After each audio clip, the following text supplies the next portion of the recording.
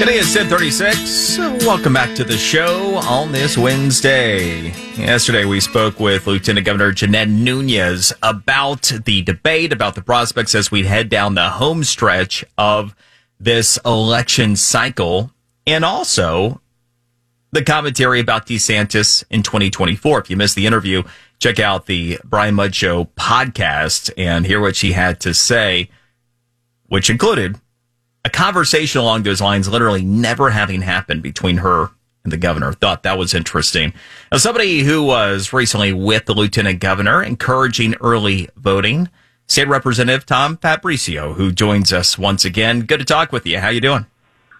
Good, Brian. How are you doing? Everything good over there? I am feeling very optimistic about how things are going to turn out this year. What's the feeling you have as we're closing in on Election Day? So I am cautiously optimistic. And the reason I say that is because, we're seeing some great poll numbers. I go out and I speak with folks at the polls and folks on the street, and things are looking great. But we got to make sure that we get the right turnout out, that we need to make sure that our friends or neighbors go out and vote. And otherwise, we can have, it would be a terrible prospect to even consider having Charlie Crist as our governor again here in the state of Florida. So we need to go out there and support Ron DeSantis and Jeanette Nunez. We need to support Marco Rubio. We need to make sure that these policies are supported and these individuals get back into office.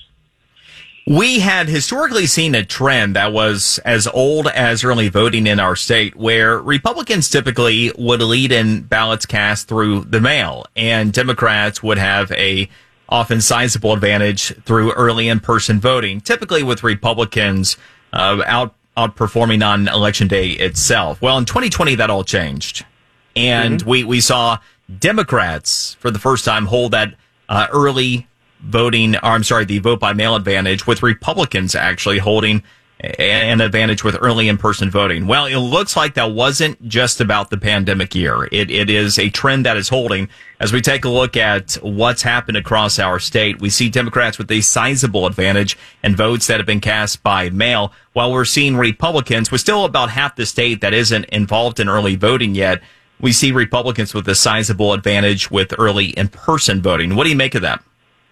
So back in 2020, when I ran, my opponent was making a lot of hay about the fact that the vote by mail turnout was heavily Democrat based, and saying, "Look, we're on our way to win. We're on our way to win," and that's not the case. Republican voters are preferring to vote at early voting. They like to vote in person. They're going to vote in person. We've been seeing some heavy lines in the Miami Lakes area, and we see the turnout happening. Republican voters like to vote in person. So, yeah, that narrative has flip-flopped, and Republicans are showing up to vote in person. And, we are expecting a good, strong turnout. But that, nevertheless, I keep cautioning folks, don't rely on that. Don't rely on the fact that it looks good.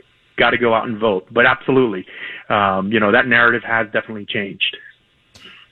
As we, and by the way, on early voting, my wife and I, we were out yesterday, and there was pretty solid turnout that we witnessed as well. And even in, traditional Democrat majority counties, we are seeing, for example, Miami-Dade and Palm Beach County, we are still seeing Republican advantages in early in-person turnout there, something I'll be tracking throughout this. An issue that I have been hot on for some time, spoke to our CFO, Chief Fire Marshal Jimmy Petronis, about again late last week, and we're keeping the conversation going. In fact, today's Q&A of the day that we'll get to at 11:50 is about property insurance. It's obviously an issue that Charlie Crist as well is running on and trying to hang around the neck of Governor DeSantis, as the governor is calling for yet another special session before the year is up to deal with the issues we have before us. Obviously, the problems we had are going to be made worse by the impact of Ian. What do you think is necessary in a special session to finally and effectively deal with our property insurance crisis? Right, and I just want to comment on this before I get to that. Charlie Crist, in the opinion of absolutely many, if not all, was the creator of the situation that we find ourselves in. Charlie Crist, of course, I mean, he was a Republican then, but, really a wolf in sheep's clothing. He expanded citizens. He created and by expanding citizens and having the government step in on the market in the way that he did, he's caused the issues that we're seeing today. But mainly, so citizens expanded massively. It's competed with the regular market, and you don't want government competing with the market. That is a problem. And of course, expanding government is always a problem. But beyond that, one of the main issues that we're seeing, which is causing what we're having today, is the expanded amount of litigation that we're dealing with. We have 88%, so 8% of the claims nationally are here in Florida, but 80% of the litigation is here in Florida. So one of the elements in law, in the Florida statute that's feeding that, is a one-way attorney's fee statute. And so that needs to be dealt with. We need to either pare that down substantially or remove it altogether. And by doing that, which I believe that there is an appetite to get that done now in this special session that's going to be, I believe will occur in December, I believe that will help dramatically reduce litigation in Florida. It will maintain access to courts for those who have meritorious claims, but it'll also signal to the markets that Florida is not going to be a litigation haven, and that the carriers will come back to the state of Florida and they'll be competing for the premium dollars, which is the ultimate goal here. I agree with everything you just said. The obvious question is, why, though, wasn't this done sooner? Why do we have to wait until we have another special? There was, I think there was some trepidation against paring down or eliminating the one-way attorney fee statute. There's arguments on both sides of that. One argument is that you need that one-way attorney fee statute in order to have attorneys represent the little guy. And I agree. You need attorneys to represent the little guys, 100% always. However, when you have such a obscene, lopsided climate with litigation, I don't know if that's necessary anymore.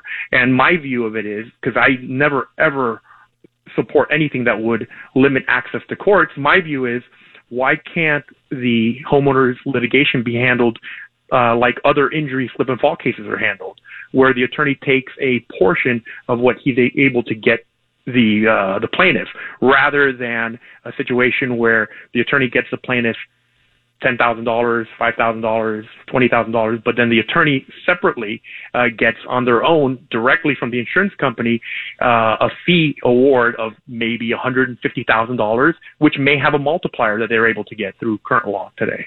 So that's what's causing these problems, and I think that's what needs to be done to resolve it. All right. Here's to getting it done. State Rep Tom Fabricio. Really appreciate the time and the conversation. Thanks, Brian. Take care. Have a great day. You as well. All right. And coming up, we're going to have a trending story, and we're going to check in with Dick Morris. It was a couple months ago when we checked in with him. He was painting this picture of a Republican wave scenario, talking about Republicans maybe getting to 53 Senate seats. At the time, it seemed like it was rose-colored glasses. Anymore, it looks altogether possible. Get an update on where he thinks we sit as we're closing in on Election Day. That's coming up next here at the Brian Mudd Show, News Radio 610 WIOD.